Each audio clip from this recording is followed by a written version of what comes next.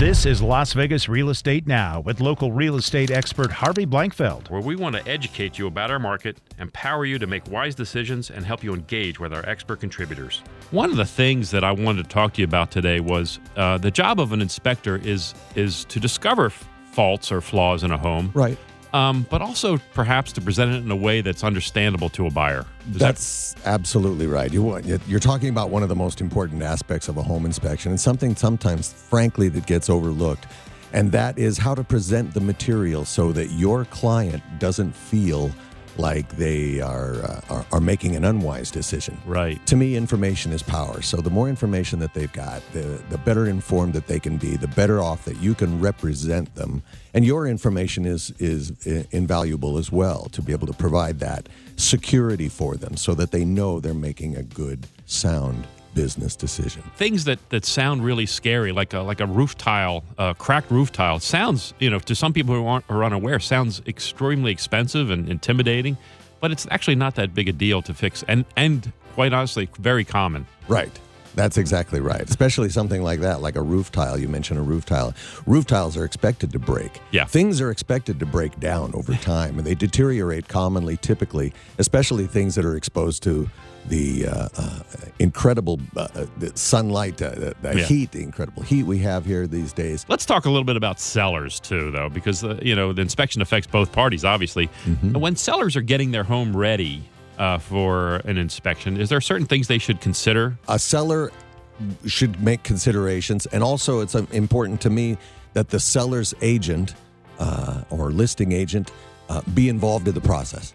And of course, the listing agent wants to retain the best interests of their client, just like the buyer's agent on the other side wants to retain the best interests of their client. Of course. So the seller can do certain things to guide their client. Some sellers are not going to be able to vacate the premises necessarily. I don't think anybody ever says, "Hey, we tell our clients to vacate or not be around." But some do. Some will say, it's probably better for the whole transaction, or you just want the whole thing to go smoothly, efficiently, effortlessly. Certainly, just clean the house up a little bit. Doesn't mean you have to have it professionally cleaned or something like that. But straighten it up.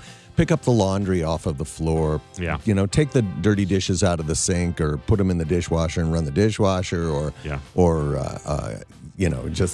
it's really like another showing, and because the buyer's usually there with you, we highly encourage our buyers to attend these inspections, and the buyer's there. That's right. You want them to still see the house in a very positive light, and any kind of clutter or debris or dirt or mess is going to diminish their opinion of the property. It could, perhaps. There are always buyers that have that deeper insight, that have made purchases before. Or perhaps they're purchasing it as an investor and they know exactly what they're looking at, and they're able to see beyond the clutter. They're Indeed. able to see beyond the mess. One of the main things that we see when we go in and you visit an occupied house is it's lived in.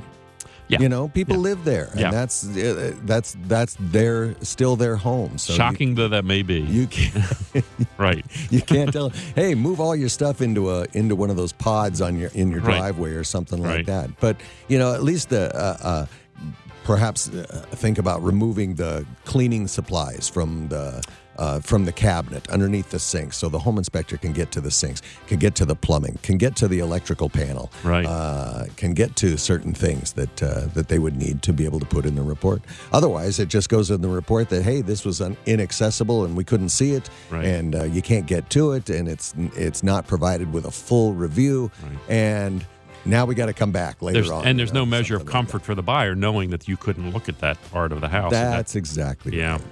This has been Las Vegas Real Estate Now. Thanks for listening. And remember to tune in every Tuesday morning at 9 a.m. on 101.5 FM, 720 a.m. KDAWN.